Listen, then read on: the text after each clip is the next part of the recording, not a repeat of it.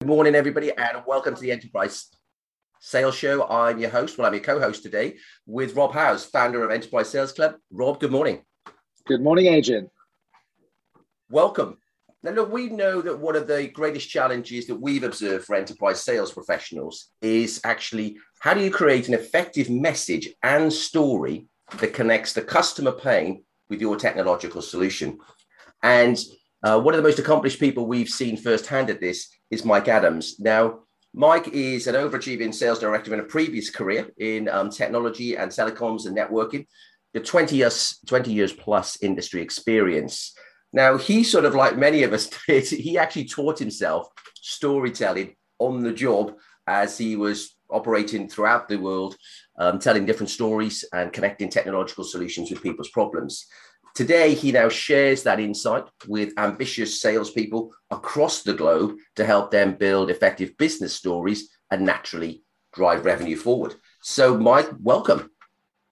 Yeah, thanks very much for having me, Rob and Adrian. Absolute pleasure. Absolute pleasure. Thank you for taking the time out for us.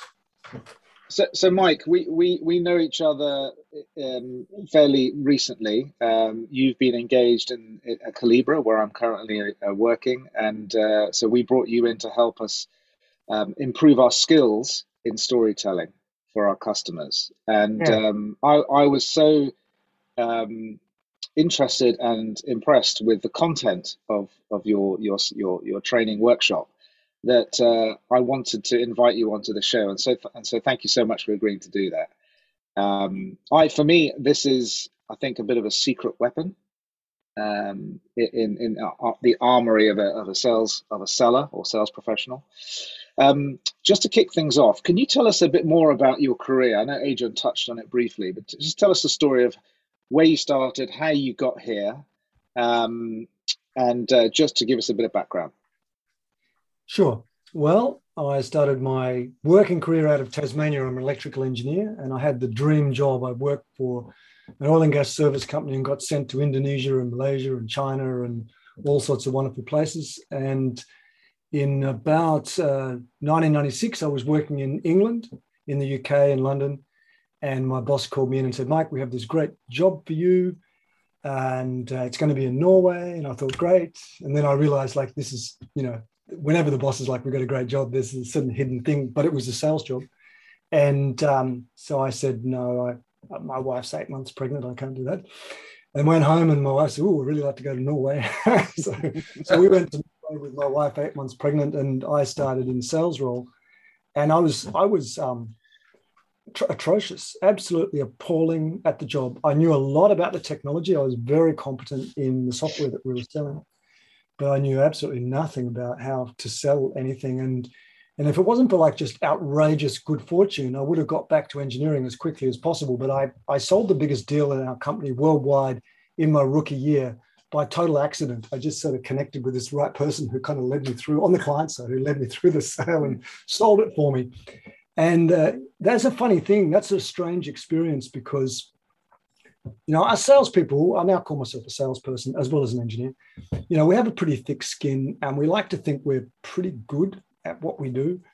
But the fact is, buyers have to buy. And the fact that a buyer bought, as in my case, doesn't mean that I had any skill whatsoever. In fact, I had no skill, but it was enough to keep me in the job. And I went to, I did various sales roles, and then I got into a marketing role. And I had this assignment. I was a pre-sales marketing manager for Europe. And the assignment was do a 1-hour software demonstration to our VIP clients in Prague, about 400 of them.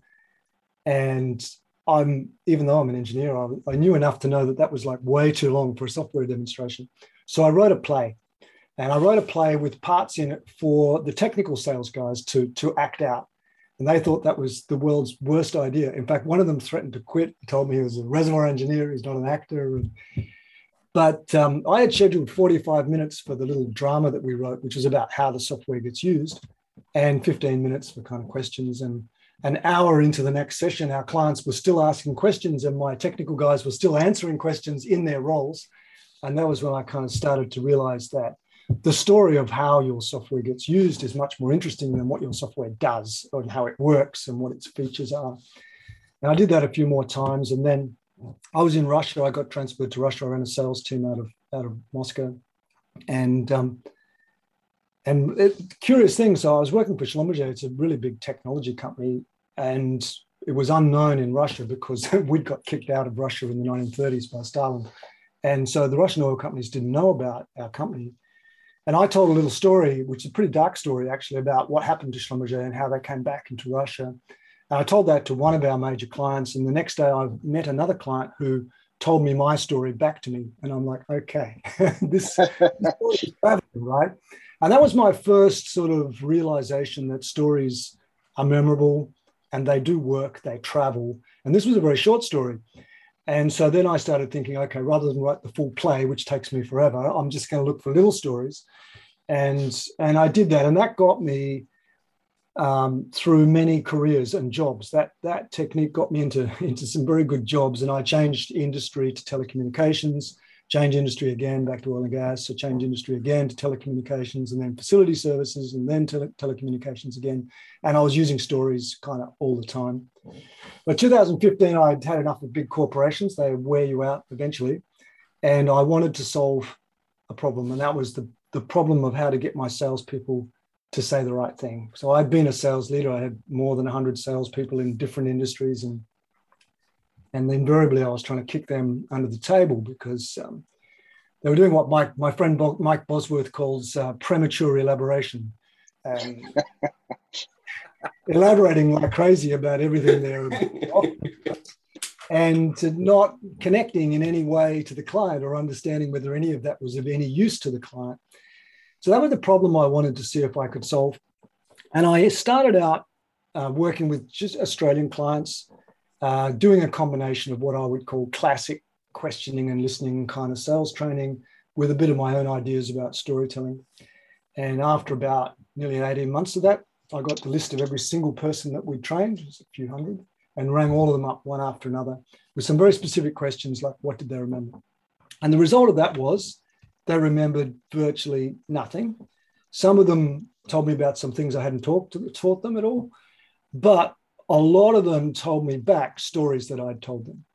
Just in passing, they told me some of the stories. And so it was kind of a light bulb moment when I realized that salespeople are pretty impervious to training in general because they're pretty sure they know what they're doing, just like me in my rookie year. I thought I was great. So using stories to teach and building on what is actually a natural skill. Almost everyone can tell a story. We do it socially, but doing it in a more considered and directed way and appreciating how we get our clients to tell us stories. This was a real eye-opener, and I converted all my training to just storytelling, and I wrote my book in 2018 about that, and today I focus only on storytelling. So we kind of fit with any sales process. It's a meta skill, if you like, that can fit with whatever kind of process that you have, and that's what I do today. I mostly work with big corporations because they can pay us more money. Brilliant. Thank you, Mike. I think reading some of your content, there seems to be a big difference between communicating through facts versus communicating through stories, and how you can sort of connect with people on an emotional level. I don't know, have you got anything that you could bring to life around that and expand on that? Well, it's worth making very clear what a story is, because when Anecdote started, that's the company I work with now, that was back in 2004. Story was kind of like a dirty word. You couldn't even say the word story because it was assumed to mean like a fairy tale or a lie, one of those two things. And so, but today now, a lot of people do say story, but they often don't understand what it is. And you can tell that. And there's an interesting test that your listeners could do, which is just type our company story into Google, and you'll get hundreds of thousands of web pages.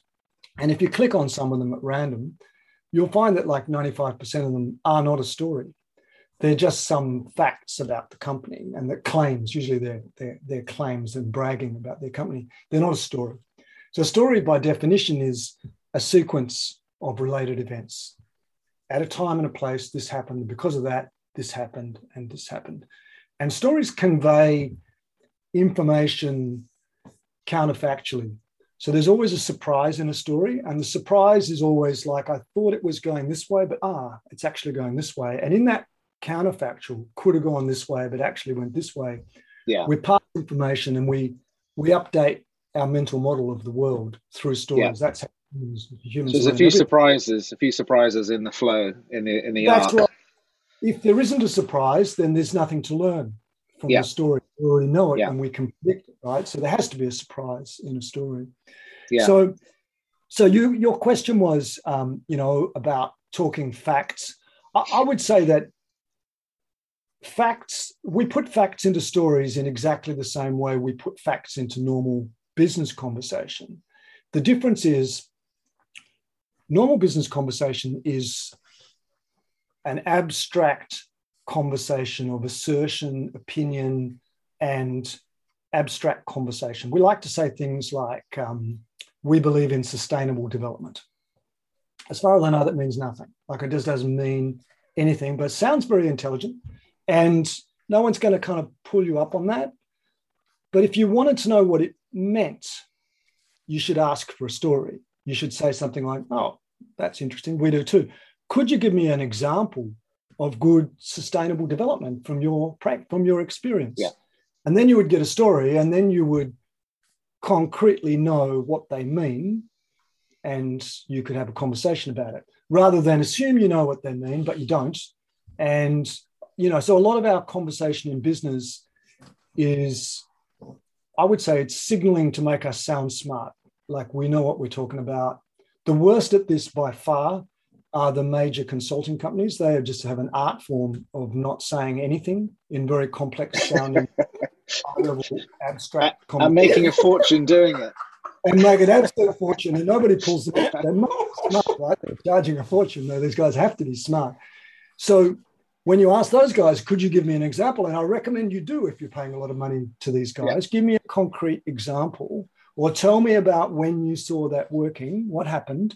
Those are story questions, and that takes the level of conversation to concrete and real. And we're still talking about facts, but we're talking about things that actually happened, and we start to know what's the world of our buyer, and we can tell stories about our world in a way that the buyer will understand. And this is like the real essence of storytelling, is talking in a way that people can understand what you mean. Yes. Concrete.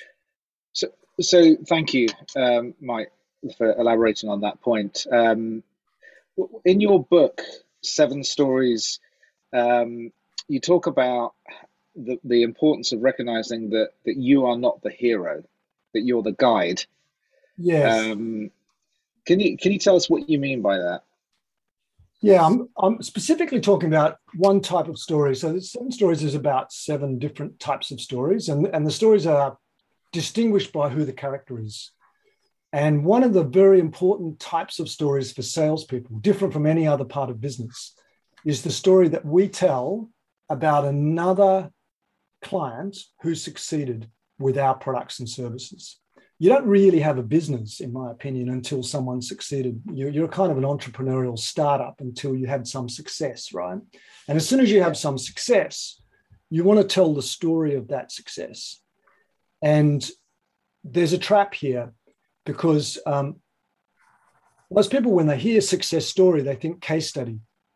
And a case study is in 3 parts typically. So this is your typical marketing case study. I'm paraphrasing here, okay? It starts, here was our I'm cringing already. Our other client over there in the shit. We went in and fixed everything, and now it's all great. And that kind of formula, our client in a mess, big problem, we went in, provided a solution, here's the result. It sounds good to our people and for us, it makes us feel good, but your buyer cannot recognize themselves in that story. They can't see themselves as the idiot in the mess, right? Like abstract. See themselves as competent and knowing what they're doing, but would like to have a bit of help with certain problems that they're working on. So the success story is something that every salesperson needs to know how to tell from the perspective of their successful buyer. And the easiest probably way is for me to give you an example. And Now, since you already know the example that I told Calibra, I will tell you a different example. So I did some work for I went on their website to this technology company. I consider themselves possibly the most uninteresting company in the world. They sell, I'm sure it's very popular, very profitable.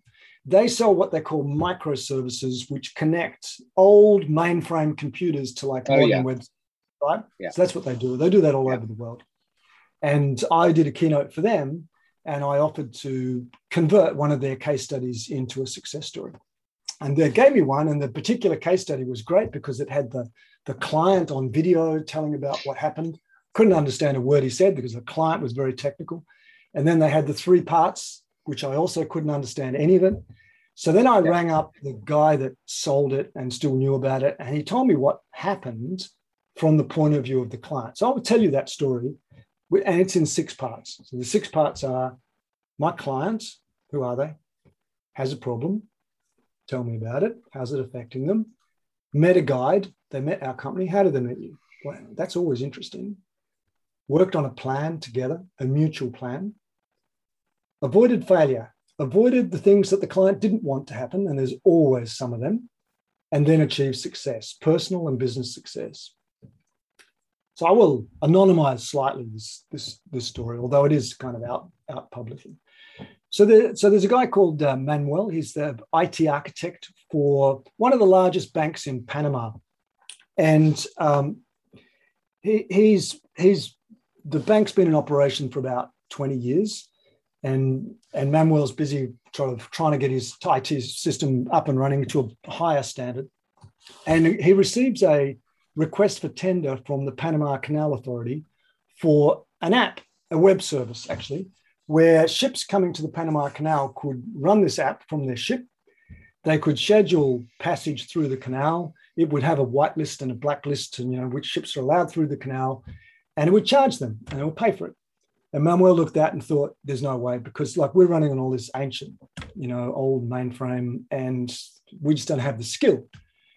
But on site were 5 people from my client company, this web services company. They were actually working on 200 microservice translation project already on site. So Manuel took that tender to them and said, what do you think? And they said, easy, no problem.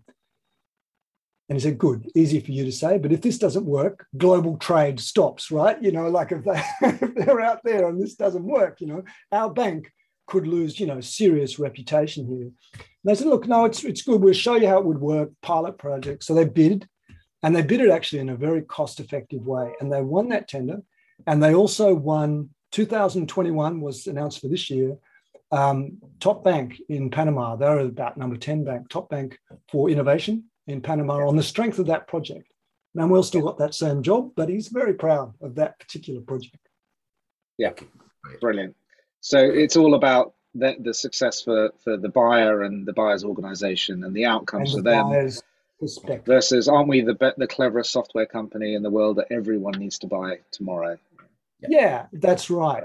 And this takes a bit of practice to learn how to tell this, because as soon as you start saying these words, which we love to say as a salesperson, I have a client and I did this and we did this for them, you're already on the wrong track.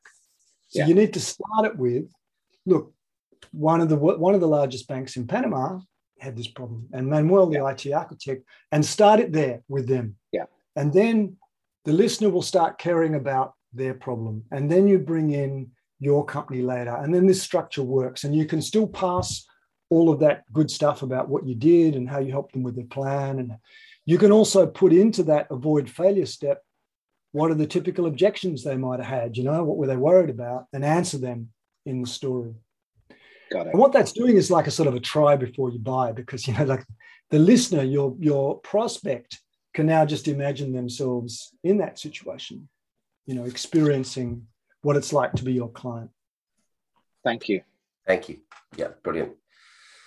Mike, our audience are all selling technology, highly driven individuals with monthly and quarterly and annual targets. I wonder if they're struggling between their own story and creating a business story, because you talk in your book about authenticity and the value of it. What would be the first 3 steps you would advise them to take? Yeah. Look, in the book, I talk about 7 stories. I don't recommend anyone try to create 7 stories and tell all of them in a business meeting. I think that there are 2 stories that every salesperson should be ready with for a prospect meeting. And the first one is the story they tell about themselves by way of introduction. Now, I told you a fairly long introductory story about me. It probably took about 4 or 5 minutes, but this story needs to be more like a minute or a minute and a half. And usually we focus on some kind of career turning point that shows your connection with your industry and with your client. My classic, let's say, reference, very short example is the story from Victor Kiam. Victor Kiam was an entrepreneur in the US back in the 70s and 80s.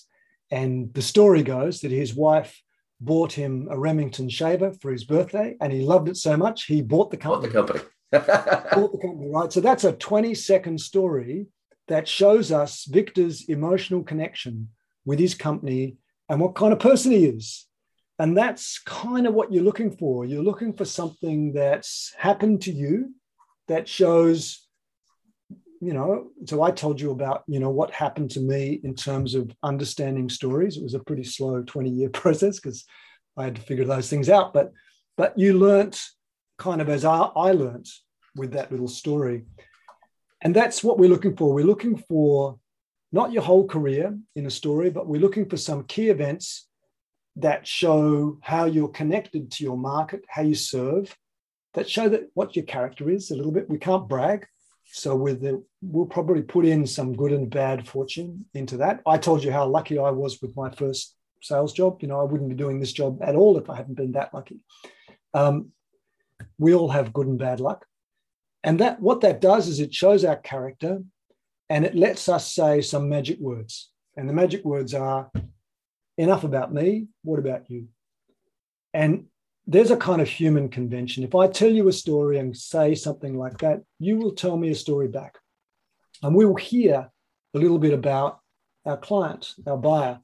We probably won't hear a polished story like we might have practiced ours a little bit, but they will tell us, they will put into it similar content. If we talked about how we got into that business and into our market, they'll tell us something similar. If we put something personal in it, I've noticed if I tell that story about my wife being 8 months pregnant, they would tell me something personal about their wife when she was pregnant or their sister or something like that. It's like the seed is there. And what we're doing when we hear the client tell a story, several things are happening. The first thing is we're starting to understand who we each are. What kind of character am I and what kind of character are you? One of the most difficult things in sales is figuring out who can actually buy, who will make a decision and who can buy. And hearing your buyer tell a story about themselves and what they do is a very good insight into whether or not you're talking to the right person. We're often not talking with the right person. So that's one aspect of that.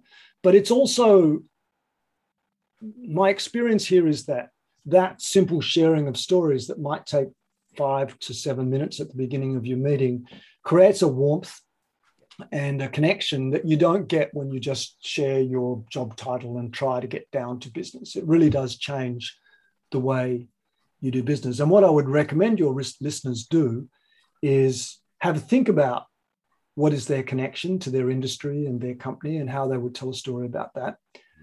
Practice it to themselves first. We use video messaging like WhatsApp or something like that, just to send the story to a colleague and ask them, what do you infer about me from this story? That's a good question to ask. And then try it in a meeting. And if you do it even half reasonably, my prediction is that your meeting will go twice as long as you thought it was going to go. That's a good indication that you got into telling stories as your meeting goes long, because the client's enjoying it and they're opening up and they're telling you what's going on. So thank you so much, Mike. I'm smiling here because I can relate to it. It's taken me about 4 decades to actually get to a point where I tell a story and shut up. And then it's amazing how long what comes back and you get your ears on rather than your mouth. And I think every 21-year-old young graduate salesperson should be taught that rather than this list of technical functions. Anyway, this is fascinating. So going back there, what do you wish you knew early on in your career that you know today? It's a kind of useless question, because early in my career, I wasn't listening to anyone like me. Okay, if you'd had some ears and you were open and able to learn and curious. Okay, so if I wasn't me early on, what would I advise myself? Yeah, look, knowing that, knowing how people connect with stories and knowing that stories can unlock so many things in business is a huge insight. And so even the simplest thing, how would you get your client to tell a story? How would you tell a story? What sort of story should you tell? Any of those things make a massive difference in business. And I have some examples, because you talked about listening. And I've always found the direction, as in my sales manager directs me to listen, or to listen more. I've always found it to be kind of, I don't know, not very helpful, because we think we listen, right? So we do think that we listen. I started using some of these voice analytics apps like Gong. I used Gong for a few years, and they're useful because they show you who talks when, and then you realize that you weren't listening, you were mostly talking. So that's good, but I still think there's more to say about listening. How should you listen? And if you have an idea that my client has a story that I need to hear, can I get that story? Then you will learn to ask questions a slightly different way. So you'll learn firstly that any question that takes the other person to a moment in time, to talk about a moment in time, is likely to get you a story. Good examples of those questions would be, so when the client says, we believe in sustainable development, you go, could you give me an example of when you did some sustainable development? That takes you to a moment in time. Give me an example of when. Or the client says something like, what can your company tell us about this special new technology? And instead of telling them everything you know about this special new technology, you go, what's happened? What's happened to make you ask that? Now I want to know what's happened now that you asked it, and they tell you a story. Or we just say, could you give me an example of what you would like to do with that? So these questions take you to a moment in time, which is the start. But then you need to know that a story has a sequence of events that happen in a time and a place to a character. So you want to know, where was that? When did that happen? Who was there? Then what happened? So we're actually tending a story. We're asking for the client to give us a story. And the wonderful advantage of that is that we can take that story, go back to our office and tell that story to our own staff so they understand what we're trying to do. So that's hugely advantage. That's a huge advantage right there. But also the client feels like we understand, because once the client has told us this story, they know that we've got it, and we can write that story back to them in the proposal, and or tell it again in a presentation. And it really shows that we understand.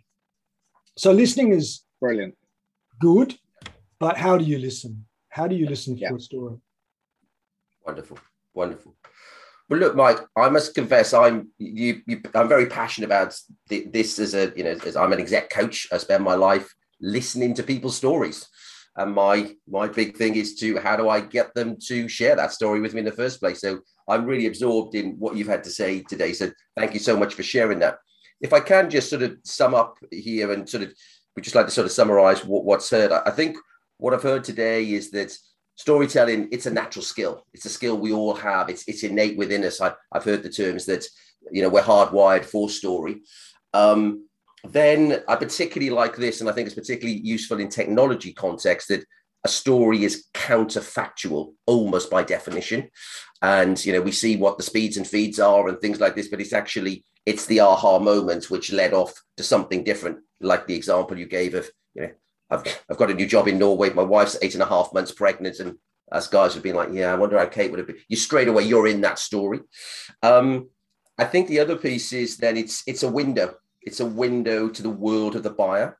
And actually, for all the pre-qualification and sales processes out there, what do we actually want the salespeople? We want their lens as to how they're looking at the world. So I think, and then the final part for me is, and I truly believe this as well, everybody needs a damn good listening to.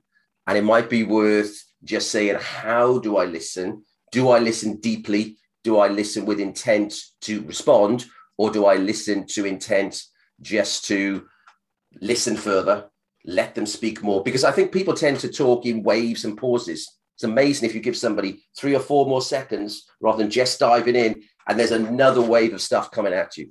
So I think, we've got to get you back on the show, I think, is the truth, Mike. You just sort of splitted the interest here, really.